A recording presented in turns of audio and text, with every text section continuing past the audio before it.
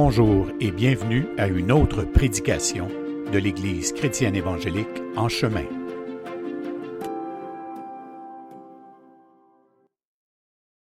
Bonjour tout le monde, bon après-midi et joyeuse Pâques. Il est vivant. Il est vivant, il est ressuscité et quel beau chant. Un chant qui souligne qui est vraiment Jésus. Aujourd'hui, dans le royaume de Dieu, il y a un homme qui a reçu toute la gloire, tous les honneurs et qui a reçu ce titre de roi des rois et de seigneur des seigneurs. Alors devant ce roi, j'aimerais avant d'apporter la parole, prier. Prier pour que le Saint-Esprit qui est au milieu de nous, qui vit en nous, qui est avec l'Église et qui est dans ce monde. Et comme en ce dimanche de la fête de Pâques, plusieurs se sont réunis dans différents bâtiments pour souligner justement cette fête. Les chrétiens veulent honorer cette fête et lui chanter toute la louange qu'il mérite.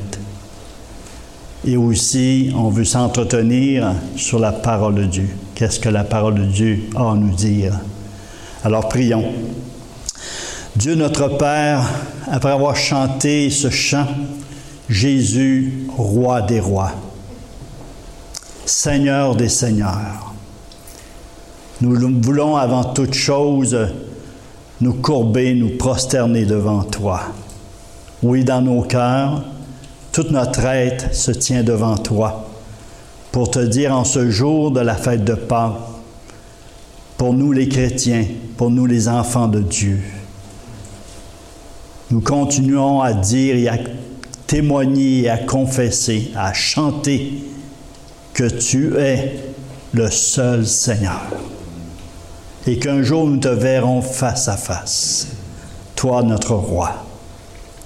Merci de nous accorder la présence de ton Esprit en ce jour au milieu de nous et que ton Esprit apporte la semence de ta parole dans nos cœurs et qu'elle puisse grandir, se développer afin que ton Père soit glorifié. Merci Seigneur. Amen. Alors, pour ceux qui étaient là dimanche passé, j'ai parlé un peu sur la suite de Romains 8 en nous rappelant que Dieu nous a adoptés. Étant adoptés dans la famille de Dieu, nous devenons des enfants de Dieu. Nous devenons par pure grâce ses fils et ses filles. Étant autrefois orphelins, mais maintenant déclarés par l'œuvre de Christ, par la foi en lui, dans une nouvelle identité de fils et de filles de ce Dieu Père au cœur de mère. Et l'auteur des Hébreux, du livre des Hébreux, déclare dans Hébreux 9, 15 et 17 que l'homme Jésus, je dis bien l'homme Jésus ou Jésus l'homme, est réellement mort. Il n'est pas demeuré dans la mortalité, mais par sa mort, il est devenu un testateur, un homme avec un héritage, écrit dans un testament. Et dans ce testament, il a légué un héritage à tous les héritiers de Dieu, les co-héritiers de Christ. Quand Réal m'a téléphoné hier au matin pour me dire, comme vous avez appris, que je devais le remplacer, il m'a passé son message. Mais je ne pouvais pas entrer dans ses souliers. Ils sont trop grands. Alors j'ai dit, Réal, merci beaucoup, mais vous savez, lorsque nous prêchons, les premiers à être testés dans leur message, c'est ceux qui prêchent la parole. Avant que l'Église pratique ou passent par le test, l'examen du Seigneur dans leur vie, de ce qu'ils entendent, celui qui se tient ici doit passer au cash, doit passer par l'examen de cette parole. Et la semaine passée, j'ai enseigné que Dieu nous a accordé un héritage en son Fils. L'héritage du maintenant et le pas encore. Et il est écrit dans ce testament, je paraphrase ici, « Je lègue à mon fils Michel de grandes et précieuses promesses. » Ce n'est pas que des mots. Il y a des mots qui sont très importants, mais lorsque ces mots deviennent une réalité dans notre vie, ça fait toute une différence. Alors, lorsque Réal m'a téléphoné pour le remplacer, tout de suite, j'ai dit « Non, pas moi, pas capable, j'ai pas assez de temps. » Et en plus, j'avais la fête de ma petite fille hier soir. Alors, le temps est encore raccourci. Et puis, on a essayé de trouver quelque chose pour remplacer. Et puis, finalement, j'ai dit « Réal, nous prêchons la grâce de Dieu, vivons de cette grâce. Nous prêchons que le Saint-Esprit nous habite, laissons-lui le contrôle, laissons-lui l'occasion de se manifester. » Alors, par la foi, sur une promesse que l'Esprit m'a rappelée, alors je me suis accroché à cette promesse-là pour pouvoir vous parler aujourd'hui, pour pouvoir ouvrir ma bouche, pour parler de cette parole de Dieu. Alors, merci au Seigneur. Le Seigneur est fidèle. Le Seigneur a donné. Alors, comme je vous ai dit, hier, avec ma famille, ma petite famille, nous avons fêté ma petite fille de 13 ans, Sophia. Aujourd'hui, nous célébrons une fête extraordinaire, c'est la fête de Pâques. Puis pour célébrer une fête, ça prend un fêté. Tu ne peux pas avoir de fête sans de personne qui est à fêter. Alors, il nous faut une personne spéciale quand la fête, elle est grande. La fête de Pâques, elle est extraordinaire. Alors, la personne doit être extraordinaire. Alors, on parle de Jésus ou d'un événement extraordinaire spécial, l'événement de la fête de Pâques. Hier, ma petite fille, Sophia, a reçu beaucoup de cadeaux pour sa fête. Habituellement, lors d'une fête, la personne qui est fêtée reçoit des cadeaux. Mais curieusement, la fête de Pâques, celui qui est fêté, le fêté donne les cadeaux.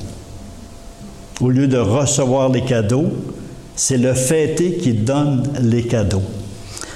Alors Jésus, étant celui qui est fêté, a pour les héritiers, pour les fils et les filles du Père, beaucoup de cadeaux. Et ces cadeaux sont dans la parole de Dieu.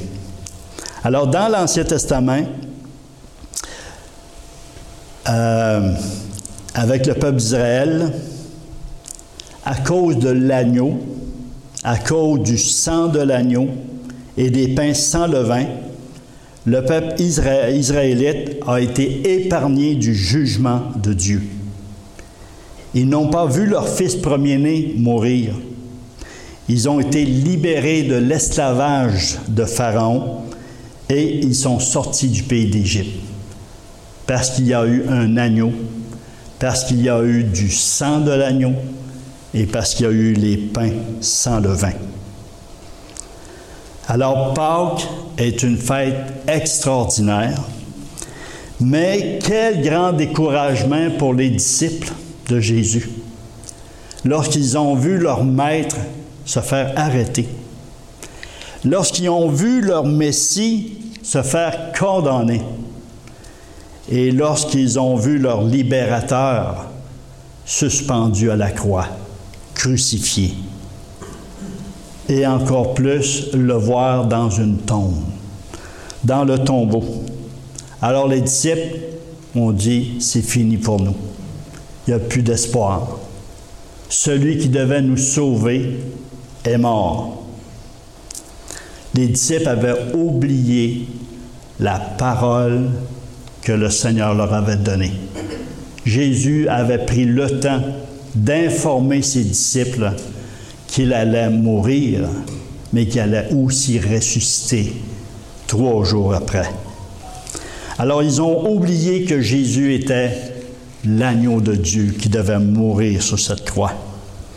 Ils ont oublié la promesse, la prophétie que Jésus allait ressusciter le 3e jour. Mais maintenant, comment mesurer la grande joie des disciples? J'aurais aimé les voir, être là lorsque Jésus est venu au milieu d'eux, lorsqu'ils étaient réunis dans une peur. Qu'est-ce qui va nous arriver? Et Jésus arrive au milieu d'eux et la première parole qu'il leur dit, que la paix soit avec vous. La paix de Dieu. Alors, Pâques est une fête qu'on voit dans Lévitique 23. L'Éternel avait plusieurs fêtes et la Pâques était une fête de l'Éternel. L'Éternel voulait que son peuple célèbre la Pâques. Et Jésus a été celui qui a accompli cette Pâques. Et cette fête de Pâques a eu des impacts incroyables, des impacts extraordinaires, des impacts visibles et invisibles. Alors, sa mort et sa résurrection ont produit des miracles extraordinaires. On fait en sorte que des cadeaux spirituels ont été distribués, des grâces extraordinaires dans le monde physique et dans le monde spirituel. Lorsque nous lisons la parabole du semeur, qui est attaqué? Est-ce que le semeur est attaqué ou la semence qui est attaquée? Et lorsqu'on lit la parabole du semeur, Matthieu 13, la semence est attaquée. On ne voit pas le semeur. Le semeur distribue, il sème un peu ici, un peu là, mais il est dit aussitôt, la semence a été mangée par les oiseaux. La semence a été attaquée. Alors, chaque doctrine est une semence. Chaque enseignement de la parole est une semence.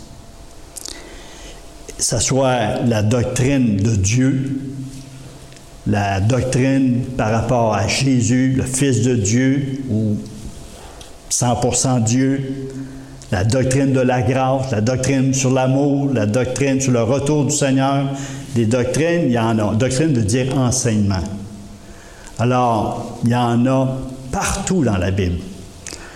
Chaque doctrine du royaume de Dieu est attaquée. Et lorsqu'on parle de la doctrine de la résurrection, dès le 1er siècle, cette doctrine, cet enseignement a été attaqué. Pourquoi qu'elle a été attaquée? Parce qu'elle est précieuse. Parce que l'enseignement sur la résurrection de Christ est très important. Elle fait une différence. Et Satan, le diable, Jésus l'a appelé le père du mensonge. Père veut dire source. Il est la source de tout mensonge. Et Satan a réussi à produire un mensonge concernant la résurrection. On appelle ça une contrefaçon. La résurrection, sa contrefaçon, c'est la réincarnation. La réincarnation. Moi, j'ai cru à la réincarnation avant ma conversion, pendant des années. Et on m'avait dit, tu en as 7 réincarnations. Et j'étais rendu à ma 6e. Et je n'arrivais pas à la passer, la 7e. Pourquoi? Chiffre 7, chiffre de la perfection. Le chiffre 7, le chiffre de la perfection. Tu ne peux pas l'atteindre. Alors, la réincarnation, elle a dû être éprouvée dans ma vie lorsque je suis venu au Seigneur. Et c'est une fausse doctrine. Mais écoutez Job, chapitre 14, le verset 14, lui dit, « Si l'homme une fois mort pouvait revivre, j'aurais de l'espoir tout le temps de mes souffrances, jusqu'à ce que mon état vint à changer. » Alors, un beau verset qui pourrait appuyer la réincarnation. Mais la parole ne peut pas se contredire. Hébreux 9, 27, il est écrit qu'il est réservé à l'homme de mourir une seule fois et après quoi vient le jugement. Alors la parole ne peut pas se contredire. La parole est la vérité. Alors pour ceux qui croient à la réincarnation, revenez aux Écritures, revenez à ce que la parole de Dieu déclare.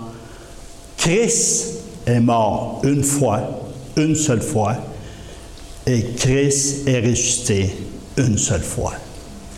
L'homme va mourir une seule fois, il va ressusciter une seule fois, sauf exception, Lazare et quelques autres qui sont morts, ressuscités et morts à nouveau. Ils attendent leur nouvelle résurrection. Alors, quels sont les impacts de la mort et de la résurrection de Christ? Un très beau verset, c'est mon épouse qui me l'a donné. Je ne veux pas lui voler la gloire, c'est elle qui me l'a donné. Alors, Matthieu chapitre 27, un beau verset extraordinaire, et c'est par rapport à la mort de Christ. Quand Jésus-Christ est mort, il y a eu même un impact par sa mort. Et le Matthieu chapitre 27, 51 à 53. Et voici le voile du temple se déchira en deux, depuis le haut jusqu'en bas. Premier impact de sa mort. Le voile a été déchiré. Et dans Hébreu, il nous dit que le voile, on peut s'approcher parce que le voile a été déchiré. Et ensuite, il est dit, la terre trembla, les rochers se fendirent, les sépulcres s'ouvrirent, et plusieurs corps des saints qui étaient morts ressuscitèrent. Ressuscitèrent. Étant sortis des sépulcres, après la résurrection de Jésus, ils entrèrent dans la ville sainte et apparurent à un grand nombre de personnes. Wow! Quel impact! L'impact de la mort de Christ et maintenant de sa résurrection. Quel sera l'impact? Si de telles manifestations ont eu lieu lors de sa mort, quels seront les impacts de sa résurrection? Vous savez, sur la croix, le corps de Jésus est mort, mais son esprit toujours vivant. Christ n'a pas été séparé de Dieu parce que Jésus n'a jamais péché. Alors Jésus, son esprit était toujours vivant. Et c'est la première fois que je me pose cette question-là. Peut-être vous avez déjà posé cette question-là en vous-même. Qu'est-ce qui s'est passé entre sa mort sur la croix puis 3 jours dans le tombeau? Qu'est-ce qui s'est passé? Son corps était mort, mais son esprit était vivant. Et 1 Pierre 4,19 nous donne une certaine réponse. Et j'ai été surpris. Voici ma déduction. Qu'a fait Jésus entre la mort de son corps et sa résurrection? 3 jours. Son esprit a voyagé. Il a travaillé. Il a prêché. Il a libéré les captifs en prison. Jésus a fait un travail extraordinaire pendant ces 3 jours-là. Alors, quel sauveur extraordinaire! C'est la première fois que je réalisais ça. Alors, merci Seigneur. Alors, quels sont les impacts de sa mort et de sa résurrection? Premièrement, comme Michel l'a souligné, sur lui-même, sur Jésus lui-même. Jésus, l'homme, comme Réal nous a déjà enseigné dernièrement, qu'au ciel, dans le royaume de Dieu, il y a un homme. Il y a un humain dans la personne de Jésus. Jésus, l'homme, est assis à la droite de Dieu et il règne. Alors Jésus a reçu une élévation royale du Père devant le monde angélique. Et j'aimerais lire avec vous le Éphésiens 1, 19 à 23, un très beau texte. Éphésiens 1, 19 à 23. Quelle est envers nous qui croyons l'infinie grandeur de sa puissance, se manifestant avec efficacité par la vertu de sa force? Dieu, il l'a déployé en Christ en le ressuscitant des morts et en le faisant asseoir à sa droite dans les lieux célestes, au-dessus de toute domination, de toute autorité, de toute puissance, de toute dignité et de tout nom qui se peut nommer, non seulement dans le siècle présent, mais encore dans le siècle à venir. Il a tout mis sous ses pieds et il l'a donné pour chef suprême à l'Église, qui est son corps, la plénitude de celui qui remplit tout en tous. Et dans Philippiens, il nous dit qu'il a été élevé et puis que tout genou va fléchir devant lui, toute bouche confesseront qu'il est vraiment Seigneur. Et alors, la mort, la résurrection de Christ a reçu un honneur grandiose lorsqu'une élévation royale à la rencontre de son Père. Deuxièmement, quel impact a eu sa mort et sa résurrection? Une victoire définitive, une victoire totale sur Satan et ses démons. Wow! Enfin, il y a quelqu'un qui l'a vaincu.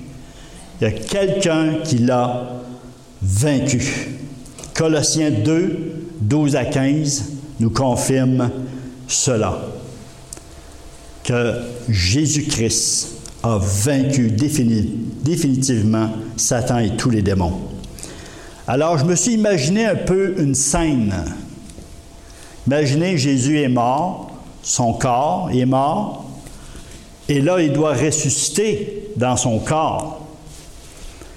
Je me suis imaginé tout Satan qui rassemble tous les démons, tous les esprits mauvais, toutes les puissances et dominations qui existent avec lui dans son royaume des ténèbres. Les rassembler et dire, il faut qu'on retienne son corps, il ne faut pas qu'il ressuscite. Imaginez la haine, la colère et toute la puissance qui est déversée pour retenir le corps de Jésus. Il ne faut pas qu'il ressuscite. Et de voir d'un autre côté l'Esprit de Dieu qui vient vers ce corps. Et tous ces démons et Satan éclatent. Tassez-vous! L'Esprit royal, l'Esprit de Dieu arrive pour ressusciter le corps de Jésus-Christ. et son corps est ressuscité. Et, wow! C'est extraordinaire. Quelle victoire! Quelle puissance qui a été déployée, on l'a lu dans Éphésiens 1, 19 à 23, cette grande puissance, cette infinie puissance de Dieu qui est venue ressusciter Christ, ressusciter le corps de Christ. Et Dieu de lui dire, et Jésus lui-même le dit après sa résurrection, « Tout pouvoir m'a été donné dans le ciel et sur la terre. » Tout pouvoir, toute autorité, toute puissance lui a été donnée dans le ciel et sur la terre. Alors la fête de Pâques, voilà ce que nous célébrons. L'élévation de Jésus-Christ, la position de Jésus, l'homme Jésus, la victoire sur Satan et sur tous les démons. Mais quels sont les impacts de cette mort et de cette résurrection de Christ sur nous les enfants de Dieu, sur nous l'Église, le corps de Christ? Premièrement, sa mort a payé le prix du pardon de tous nos péchés. Christ, par sa mort, a payé la rançon de tous nos péchés. Tout est payé. Tout est payé de la part de Christ. Christ est mort. Non seulement nos péchés passés, mais nos péchés présents et nos péchés futurs. La facture est payée. La rançon, elle est payée. Deuxièmement, un autre impact de sa mort, sa résurrection, c'est la paix de Dieu. Vous savez, nous étions, comme Romains 5 nous dit, nous étions des ennemis de Dieu, des impies, des abominables, des pécheurs, et on pourrait ajouter, des condamnés à mort éternellement. Et Christ est venu réconcilier cette relation entre Dieu et nous, entre nous et Dieu. Voilà la paix de Dieu, la paix avec Dieu et la paix de Dieu par la suite. Quel impact aussi a eu sa mort et sa résurrection sur nous? Une nouvelle naissance nous est offerte. Nous pouvons naître de nouveau par l'Esprit de Dieu. Seul le Saint-Esprit peut donner cette nouvelle naissance. Ça prend Dieu pour créer une nouvelle créature. Nous sommes des nouvelles créations. Dans Jean 3, 1 à 6 nous parle de cette nouvelle naissance. Et en plus d'être nés de nouveau, eh bien, nous sommes habités par l'Esprit de Dieu. Vous savez, l'Esprit de Dieu était réservé à une élite dans l'Ancienne Alliance. Mais dans la Nouvelle Alliance, par la mort et la résurrection de Christ et sa glorification, eh bien, l'Esprit est offert à tous, à tous les disciples. Tous les disciples reçoivent l'Esprit de Dieu. C'est encore un impact à cause de sa mort et sa résurrection. Il y a aussi l'adoption. Nous avons été adoptés. Nous avons une nouvelle identité, comme j'ai mentionné au début. On est des fils et des filles de ce Père. Dieu n'est plus un créateur, un Dieu lointain. Dieu est un Père qui désire la relation avec ses fils et ses filles.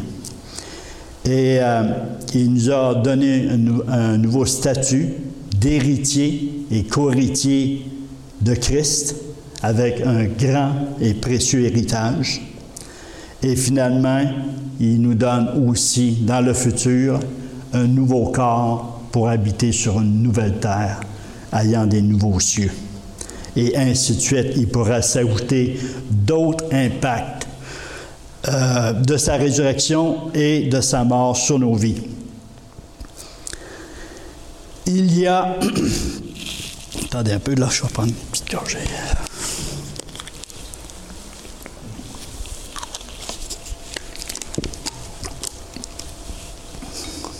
Maintenant, je vais interpeller votre imagination. Parce qu'il y a beaucoup d'autres bénédictions du Père suite à l'accomplissement de cette fête de Pâques par l'homme Jésus, par l'agneau de Dieu. Et voici un dernier impact. Quand je suis parti de chez moi, je passe toujours pour prendre le pont Champlain, le nouveau pont Champlain. Et quand nous le regardons, quelle structure, hein? Quelle structure de métal. C'est gros, c'est vraiment, c'est impressionnant. Comme pont, le métal, le fer, c'est vraiment quelque chose. Voici, vous savez, le fer est puissant. Le fer est puissant, mais la puissance du feu fait fondre le fer. Alors, le pont Champlain, s'il y avait un feu d'une densité, je ne me souviens pas combien de degrés, mais le fer fondrait. Alors, le fer est puissant, mais la puissance du feu fait fondre le fer.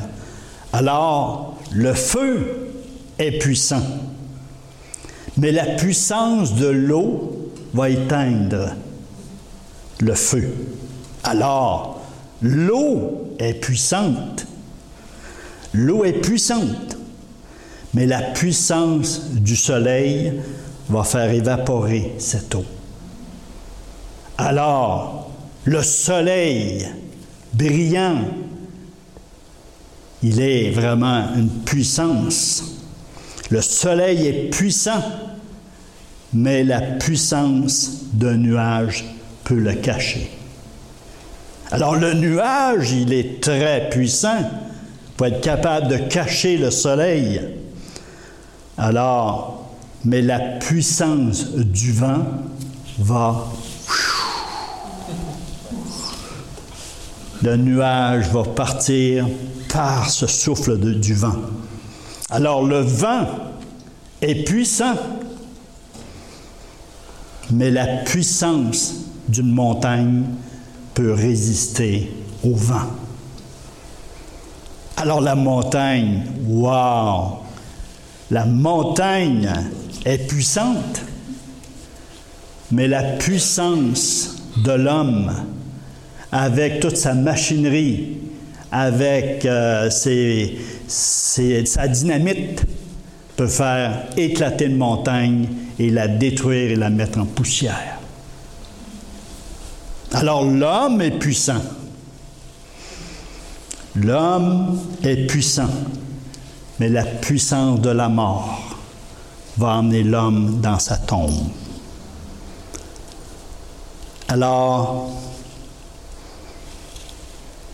la mort est puissante. Elle a même emmené Jésus, le Fils de Dieu, dans la mort. Mais la puissance du Saint-Esprit a ressuscité Jésus-Christ d'entre les morts. La puissance du Saint-Esprit a ressuscité le corps de Jésus.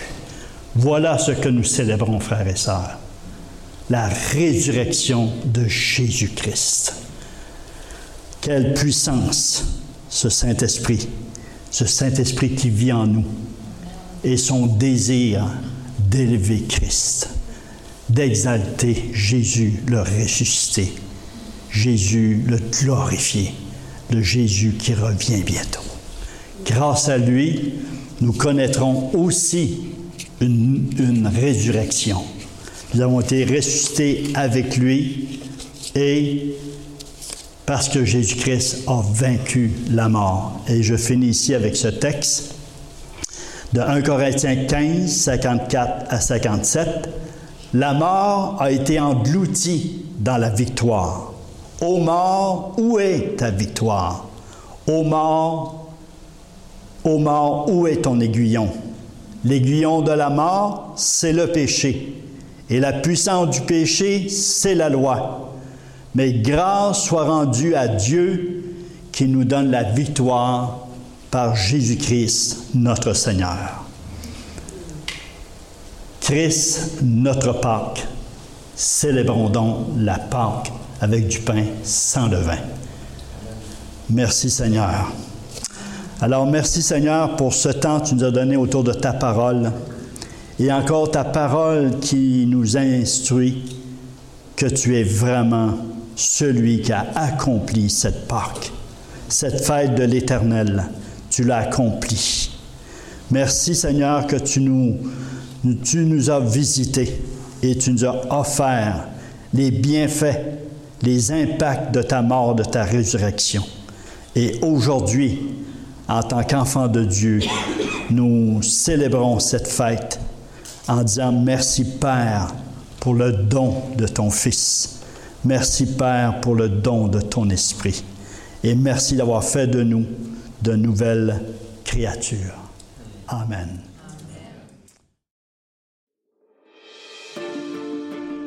Pour toute information, n'hésitez pas à communiquer avec nous à info@église-en-chemin.com.